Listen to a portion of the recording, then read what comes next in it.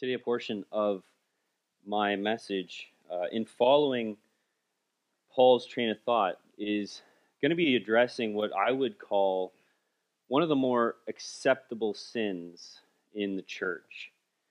My experience has been that too many Christians have a relatively lax conviction when it comes to avoiding drunkenness. When in fact, drunkenness is something that God's Word speaks very clearly about. As in the case here in Ephesians 5, where Paul, inspired by the Spirit of God, commands followers of Christ, do not be drunk. See, there's no command in Scripture not to drink alcohol. Throughout the history of the church, that at times has become a bit of a problem in the church, where there has been times where we say, no alcohol at all, you're not allowed. That's not in Scripture. Scripture never commands that you cannot drink alcohol. We are permitted to partake of it. We are permitted to enjoy wine or beer or whatever it may be. But we are to enjoy such things the way that we are to enjoy all things in the Lord Jesus Christ. We are to enjoy them with temperance. We are to enjoy them in moderation. We are to enjoy them with self-control. We are not to be indulging in them. And I think one of the errors followers of Christ make with alcohol is they have this approach that permits excess, that asks a question, something similar to, how much can I have before it's sinful? Instead, we should be asking, how do I honor Jesus in my enjoyment of it? See, it's one of those areas as followers of Jesus that we take this approach where we say, how close can I get to the line of sin without it actually being sin? Instead, with everything in our life, including this, it should be, how close can I get to Jesus as I enjoy the good gifts that He has given to us? And so what I feel obliged to press right off the start of this message this morning is that we have to wrestle with some things as evangelical Christians. We have to wrestle with how we approach certain commands in God's Word as evangelicals. Because in evangelical Christian circles, we pride ourselves on God's Word being the highest and the most infallible authority, right? Which is good and which is right. God's Word is the highest authority. It is infallible. And from that correct perspective, God's Word is going to be the foundation for so many of our arguments against things that we see that don't align with God's Word. They're going to be the foundation of our argument when we see things like progressive movements of Christianity calling what God has called sin to no longer be sin, whether it be the redefining of marriage or the redefining of sexuality. And again, it's good to stand on God's Word. It's good to stand against those things, those perversions of God's Word. But we can't hold fast and argue emphatically for portions of God's Word and portions of God's commands while intentionally dismissing or reducing others. That's hypocritical. Jesus said something about this. He says something about a log and a speck. And so we need to be careful of that. Yet I think that's a little bit what's at play, at least to an extent, when it comes to drunkenness amongst followers of Jesus. God's Word is clear about drunkenness as it is about sexuality. Yet I see it dismissed. I see it excused. I see it presented as not a big deal. But you can't actually argue that from God's Word. You can't conclude that from God's Word. In fact, Paul would say it's a very big deal. Because in Ephesians 5:18, he conveys drunkenness as the antithesis of being filled with the Spirit of God. He presents them as polar opposites in verse 18. So church, here's what I know to be true about those of us here this morning. That if we compromise, it will not be in our approach to sexuality. It will not be in our approach to redefining marriage or anything like that. It will be in our approach to something like drunkenness. We will be much more lax towards that than the redefining of marriage or the redefining of sexuality. And yet, Paul says, God's Word says, do not get drunk. Like, we know which one we're more likely to rail against. We know which one we're more likely to be like, that's not that big a deal. And I'm contrasting these two things intentionally because I'm trying to show us our tilts, I'm trying to show us our tendencies, and to remind us of what I spoke about last week, that it's so much easier to throw stones, right? It's so much easier to throw stones at the sins out there. It's so much easier to be angry with the sins out there, but it's the sins in here. It's what we allow amongst us that's going to destroy us. And so my first concern is with those of you in this room. Not the people out there. Those are not the people that God has given me to shepherd, to steward well. It is those in this room. And so you need to know the Holy Spirit is deeply grieved by the flippant way that this sin is accepted. And the consequence of drunkenness for followers of Jesus is a severe quenching of the Spirit's work, a severe quenching of the Spirit's power in your life. All sin quenches the Spirit of God to a degree, but I think it's of unique importance to recognize Paul's direct correlation between drunkenness and being filled with the Spirit of God. I don't think that's accidental. Verse 18, and do not get drunk with wine, for that is debauchery, but be filled with the Spirit. So my aim today as we continue our series, Lord of All, is to expose the great lie about alcohol, the great lie about drunkenness, and then I want to give a gospel reason for sobriety.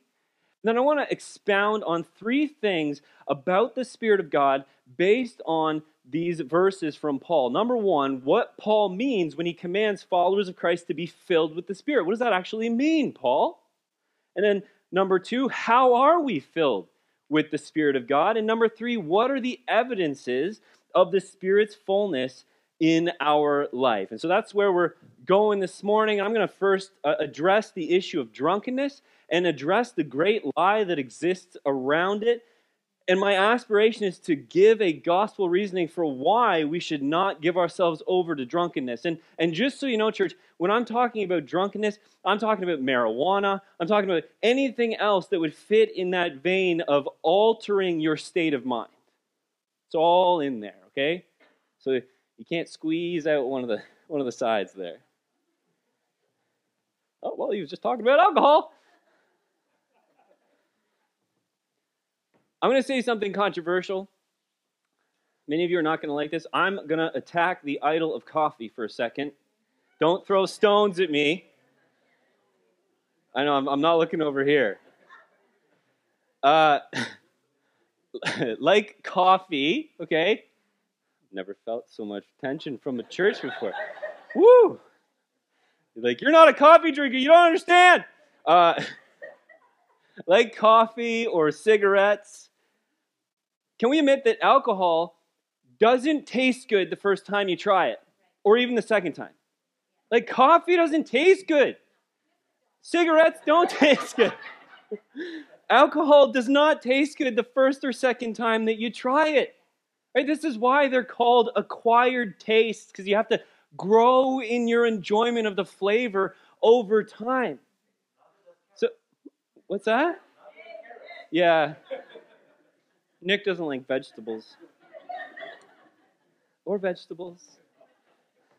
But the thing is with these kinds of acquired tastes, like coffee, like alcohol, like cigarettes, there's an interesting psychological question attached to the reality that they're acquired tastes. And that is, why, if they taste bad, do we keep going back to them over and over until we acquire a taste for them? Right? And some of it can be accounted for because of the cultural expectation that's attached to these things. Look how angry you got that I was touching on coffee. Some of you got to go before the Lord about that, I think.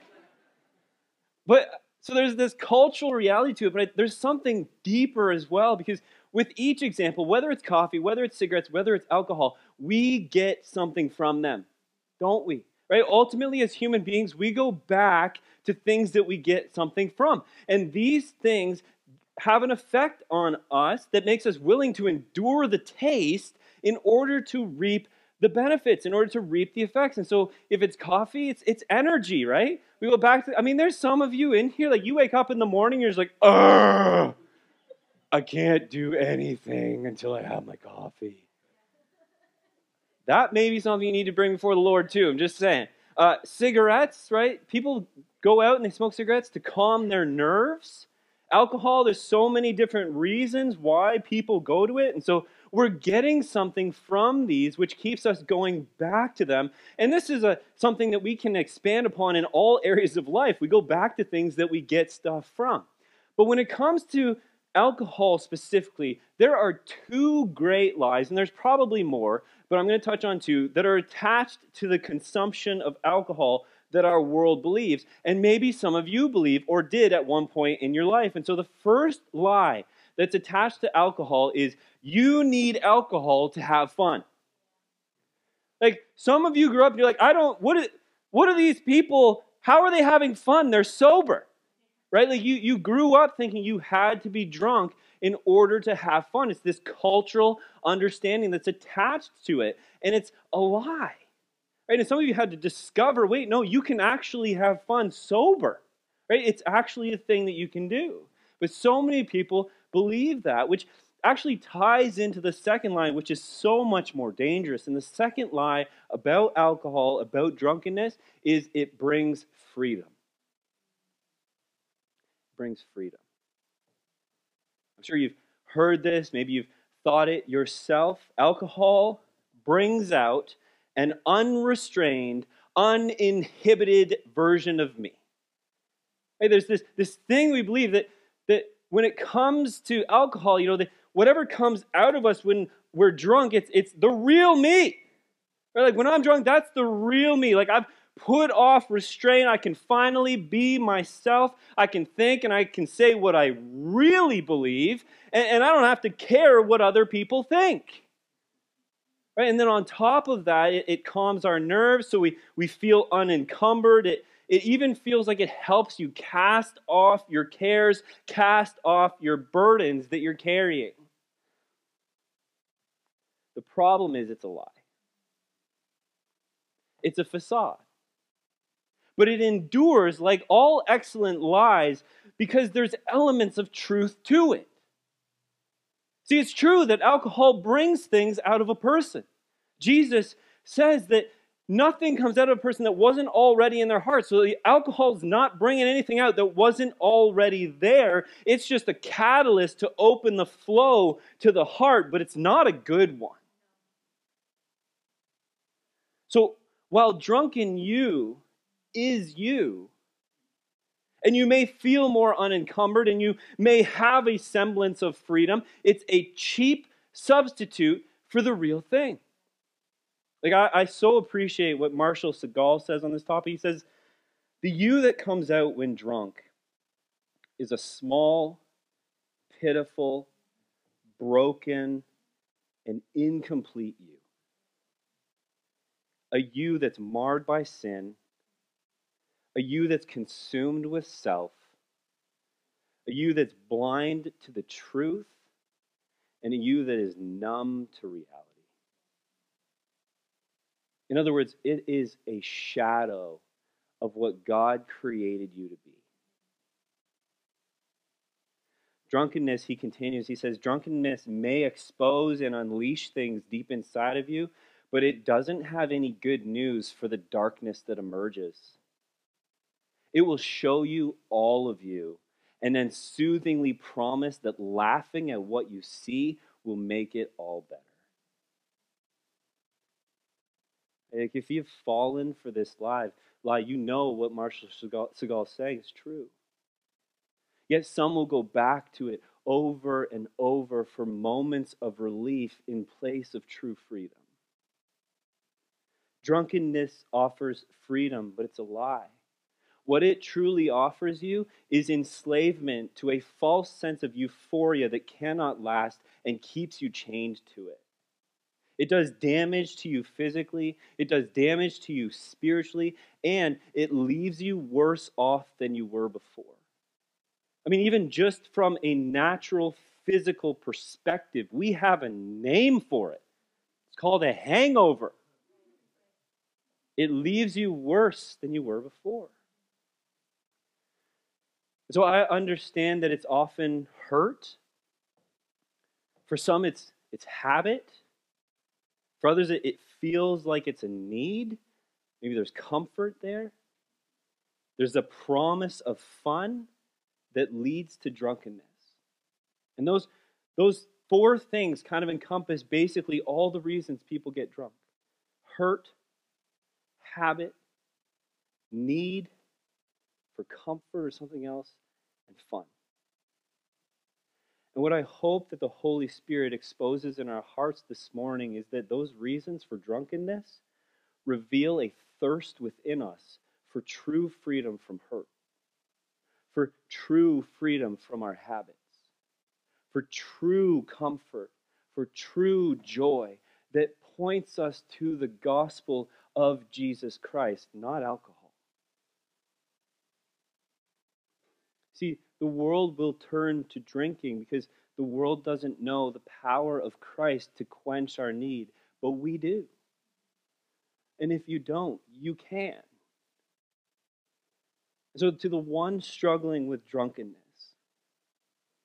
do not miss out on the greater thing that God has for you by giving yourself over to a lesser thing that will entrap you, that promises something it cannot deliver when there is true freedom available for you in Jesus Christ, who always delivers on his promises. See, there's a choice between medicating ourselves and true freedom in Jesus Christ. But here's the thing. Oftentimes we will medicate ourselves because that road to true freedom is painful. It takes work. It means facing some deep and some dark things in order to get there. And some of us are unwilling to allow Jesus to chisel away the things that he needs to chisel away so that we can get to freedom. And so we stay here with the drink. And church, if that's any of you here this morning, my hope for you, my prayer for you, is that you would trust your Savior enough that he can walk you through the deep, the dark things, the hurts, the habits, the hang-ups that are inside of you. He can walk you through all of those things. And there is true freedom in Jesus Christ on the other side of those things. And you will need help. And you will need brothers and sisters to walk you through that. But you can do it in Jesus because you are more than a conqueror. You don't need to give yourself over to this lesser thing. You have something greater waiting for you. You just have to be willing to step into it. I don't deny, I recognize it's hard. I recognize that. In contrast to the deceitful promises of drunkenness, Christ offers us true, lasting, hurt-resolving, habit-overcoming, peace-filled freedom. Galatians 5:1 says, "For freedom Christ has set us free." For freedom, Christ has set us free. Stand firm, therefore, and do not submit again to a yoke of slavery. It says, if you're in Christ, you are free. You got to walk out that freedom sometimes, right? The reality, the objective reality of who you are in Christ, you're free in Christ. The experiential reality of you got to walk it out, though. You got to walk to that freedom sometimes because there's those habits and those hang-ups. So you got to take those steps toward full freedom in Jesus Christ. To give yourself over to drunkenness, to alcohol, is to submit again to a yoke of slavery. Marshall Segal ends, he says, alcohol only numbs the pain and blurs reality. Grace forgives and heals what is broken inside of you. That's what we need. We need grace and we need forgiveness so that what's inside of us can be healed. So that is my personal gospel-centered exhortation against drunkenness for our day-to-day lives. But I also want to consider another argument from Scripture that looks to our future hope as another argument against drunkenness. See, Paul, we talked about this last week, but our faith is a walk, right? Paul likes to use the metaphor of walking to describe our life. We are to walk by the Spirit. We are to walk by faith. And in relation to this, Paul also uses the metaphor of a race. And when we consider the race of life, we are not called to a sprint. We are called to a lifelong marathon. And like all races, there's a finish line that we are aiming at that is the culmination of our entire lives. The difference between the race of life and any other race that we run, like a marathon or anything like that, is we don't actually know where the finish line is. Or better said, like, we don't know when the finish line is. Like, nobody knows in here when that day will come when you have actually finished your race. Only God knows. So we're aiming at a finish line without knowing when that finish will come. And it's with that in mind that I exhort you to get away from drunkenness, to put off drunkenness. You know, the word drunk that Paul uses in Ephesians 5:18 is found only 3 other places in the New Testament. And the verses surrounding them each provides a context or a reason for avoiding drunkenness in the Christian life.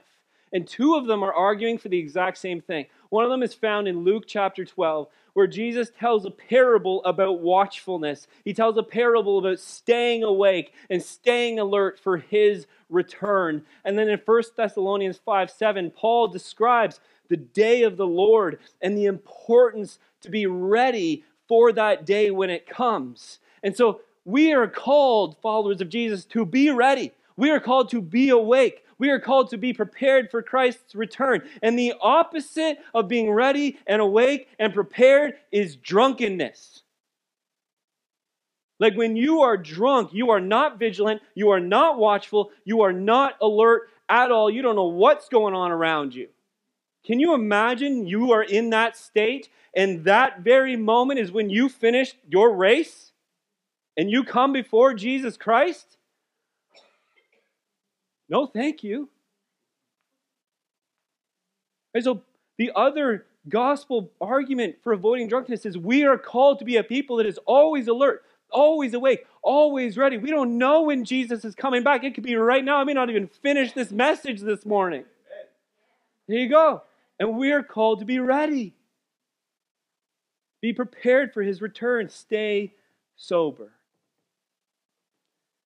In Ephesians 5:15-17, before Paul exhorts us away from drunkenness, he says himself, "Look carefully then how you walk, not as unwise, but as wise, making the best use of the time, because the days are evil. Therefore do not be foolish, but understand what the will of the Lord is."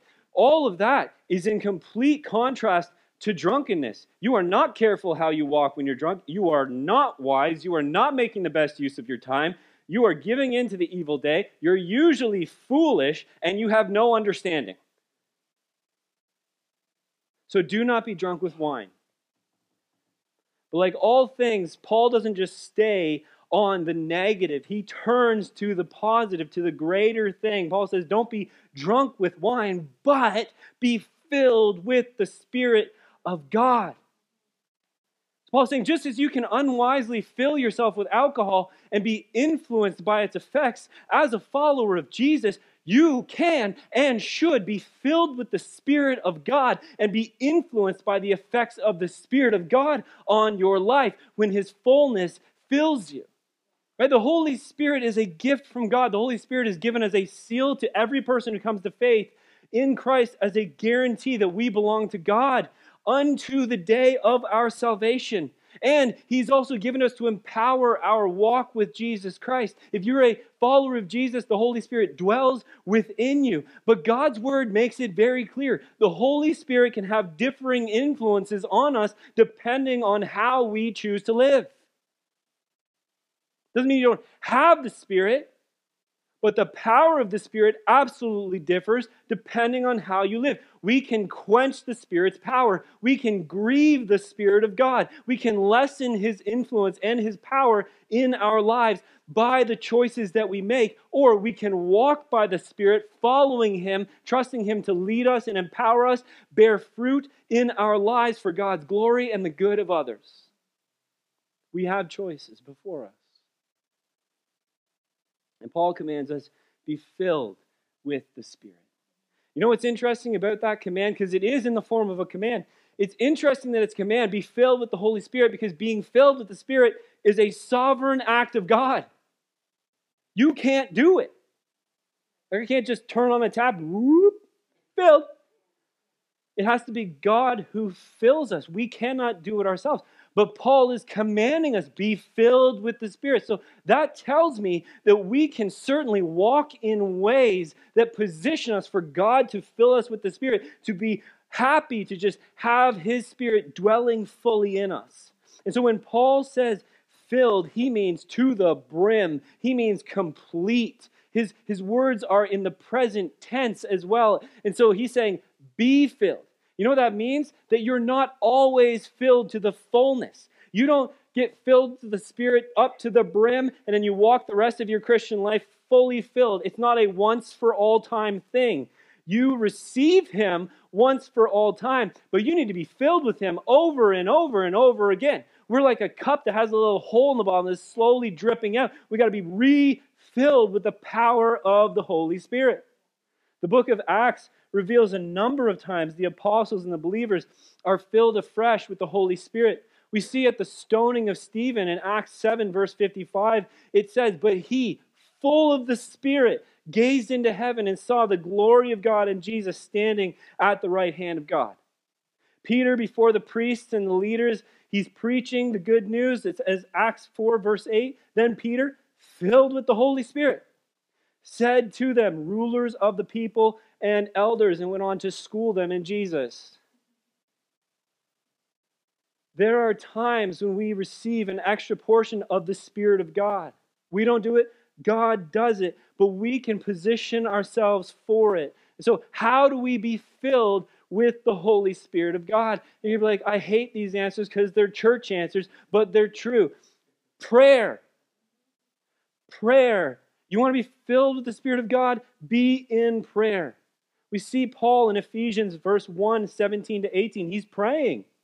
He says, he's praying that the God of our Lord Jesus Christ, the Father of glory, may give you the spirit of wisdom and of revelation in the knowledge of Him. You know what's interesting about that? That Paul says, may He give you the spirit of wisdom. You already have the spirit of wisdom if you're a follower of Christ. So the only thing that Paul can mean there is that he wants to give more of the spirit of wisdom. So may God give you the spirit of wisdom, having the eyes of your hearts enlightened, that you may know what is the hope to which He has called you, what are the riches of His glorious inheritance in the saints.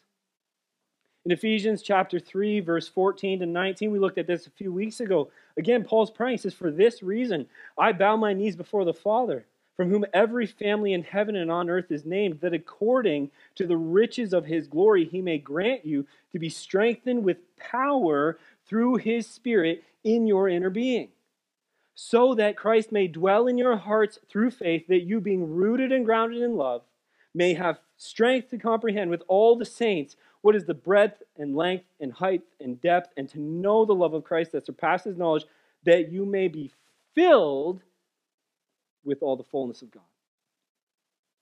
Paul's praying for the Christians in Ephesus. He's saying, according to the riches of God's glory, may He strengthen you with the power of His Spirit in your inner being. May you be filled with the fullness of God.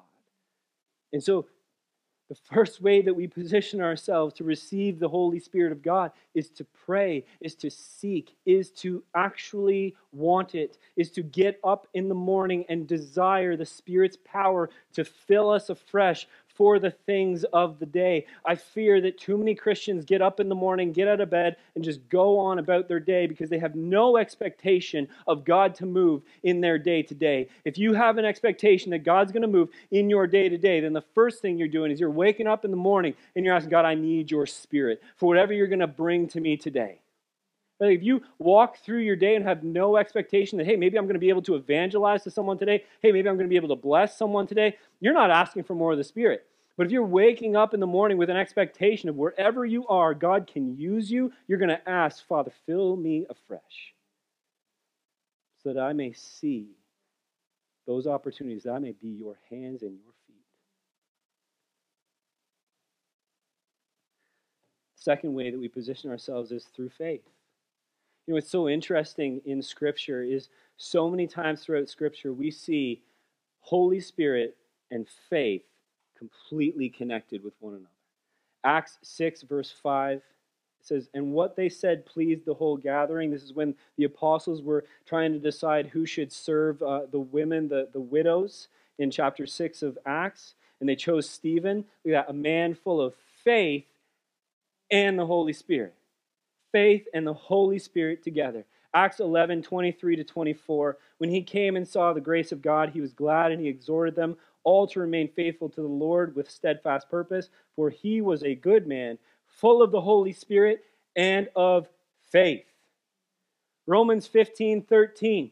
Paul says, this is a prayer, "May the God of hope fill you with all joy and peace in believing, so that by the power of the Holy Spirit you may abound in hope." Paul says, may God fill you with believing, with faith, so that by the power of the Spirit you will abound in hope.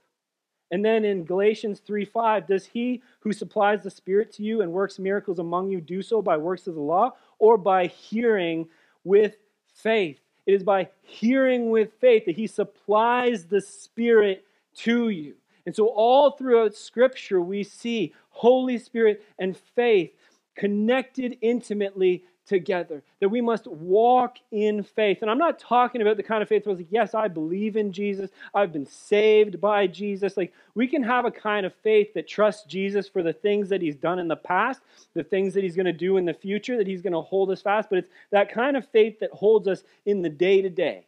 The kind of faith that gets up in the morning and goes, God, I need you for every breath this morning. I need you to do anything that's going to have any sort of eternal impact on me, that we don't walk apart from the Spirit of God. It's that kind of faith that we will see the Holy Spirit just fill us afresh.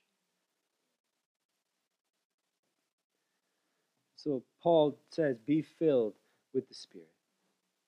I just want to end with the evidence of the Spirit's infilling.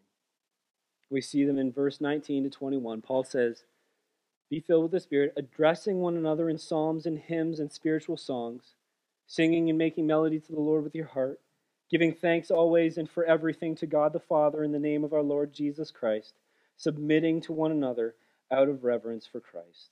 So in there, Paul gives us three evidences of the fullness of the Spirit in our lives. The first evidence that Paul gives is that we will address one another with psalms and hymns and spiritual songs. Paul is expecting that in followers of Jesus, there's going to be this overflow of joy. There's going to be this overflow of unity with one another, where we will come together like we are this morning, and we will sing songs unto the Lord and unto one another. We talked about before how when you come to worship the Lord, it is not a singular, you're not on your own doing that. You're not in a bubble. Right? Like, we got to get out of this idea that I'm here, you got your space, okay? I'm here with the Lord, you guys are over there. No, we're all together with the Lord. We are not only singing unto Him, we are singing unto one another. Because you don't know how your brother or sister walked in here this morning, and just you lifting your own praises, you lifting your own voice to the Lord can be an encouragement to them. I can't tell you how many times I've walked into the gathering of God's people and heard God's people's voices coming back at me, and it just lifts my spirit up out of the depths. And I'm just like, thank you, God, for your people. Thank you, God, that they sing praises unto your name. Some people may be here in the morning going, God, I can't sing praises, but I can just be filled by the fact that my brothers and sisters around me are able to, and I just lean on their faith. Like, that's one of the evidences of being filled, that we just have this unity, this joy as we sing unto the Lord. The second evidence of being filled with the Spirit is that we walk in thankfulness. Paul says, give thanks. We give thanks to God in all things, right? That's the key to being filled with the Spirit. That's how you know. Do you give thanks to God in the good things? Do you give thanks to God in all things? Are you like Paul sitting in jail going, praise God, because the gospel is going out. Thank you, Lord, that I get to suffer. Right? Like, that is a sign of the Spirit of God. We don't do that in the natural. Oh, God, I'm so happy to be suffering. This is amazing. Nobody does that ever. It's only by the power of the Spirit that you can have that kind of thankfulness. And so one of the evidences of the Spirit is that we are people who thank God in the good, in the difficult, in the bad, in just the really hard. Because we know He's always at work. It's all going to be ultimately for our good. You know, I was reminded of the song Waymaker. I think most of you should know the song Waymaker. I was listening to the story behind that song, and the artist was talking about how one night he was at home and his mom was just weeping in her room, just like beside herself. And they were about to get evicted. They couldn't afford their money for rent anymore, so they were about to get kicked out of their apartment. And so he heard his mom weeping in the room next door, and he went over to her, just assuming that in her grief, she was crying out to the Lord because they were about to get evicted. And when in fact he goes in there, it turns out she's on her knees crying out to God for his faithfulness in everything else that they had. Like she was in the room. God, I know we're about to lose our home, but you have given us health. You have given me my children. They are with, like, whatever it may be, right? Like, that is not a natural thing for someone to be on the evening before they get kicked out, before the Lord, on their knees, weeping at his thankfulness. In the natural, we would be railing at God. What are you doing? And there's times for that. There's absolutely times for that. I'm not saying it's not ungodly to do that. Sometimes it's very godly to do that.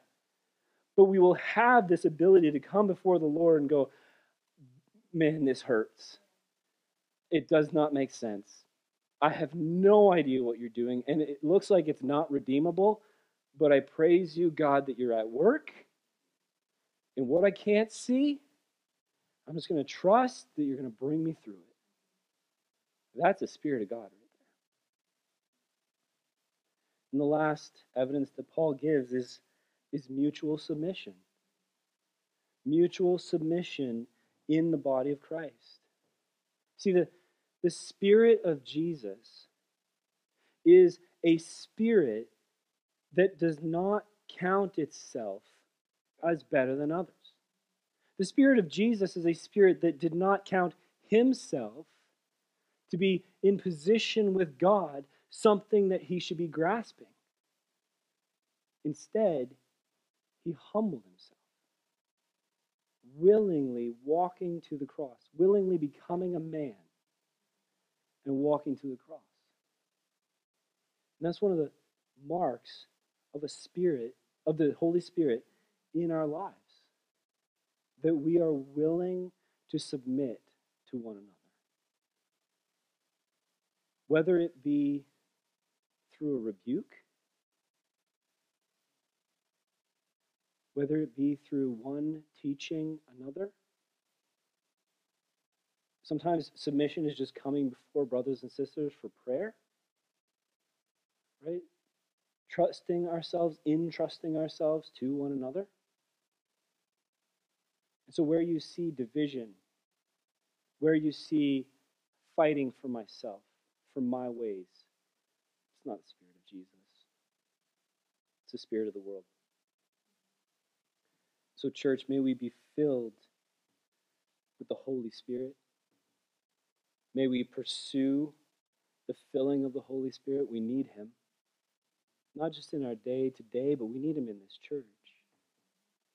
Like, I just spent probably too long up here talking to you. See what time it is. But all that I just did, ultimately useless if the Spirit of God doesn't use it in your lives. So may we be filled and pursue the right things. Don't give yourself over to a yoke of slavery. And I just want to encourage you, if you're here and you struggle with drunkenness, seek help from a brother or sister. Come and see me. I will walk that out with you. There are other brothers and sisters in here who will walk that out with you. Because the desire is to see all of us filled with the Spirit of God. Let's pray. Heavenly Father, thank you for your Spirit that dwells in us. Lord, thank you for the gift of the Spirit that we receive upon coming to Christ. Lord, I pray that we would be a people who seek your grace, who seek your forgiveness. Father, would you make us a people of perseverance and a people willing to suffer? Because oftentimes, to kick hurts and habits and struggles, it means we have to walk through some suffering first. But on the other side of that is freedom in you. So, Lord, may we be a people that doesn't see the mountain, but sees the one who's able to make that mountain move.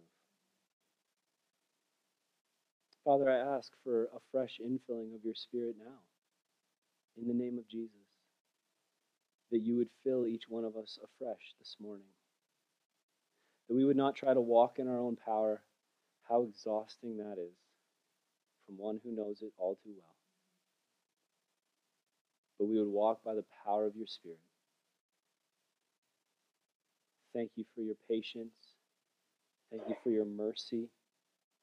And thank you for the freedom that comes in Christ.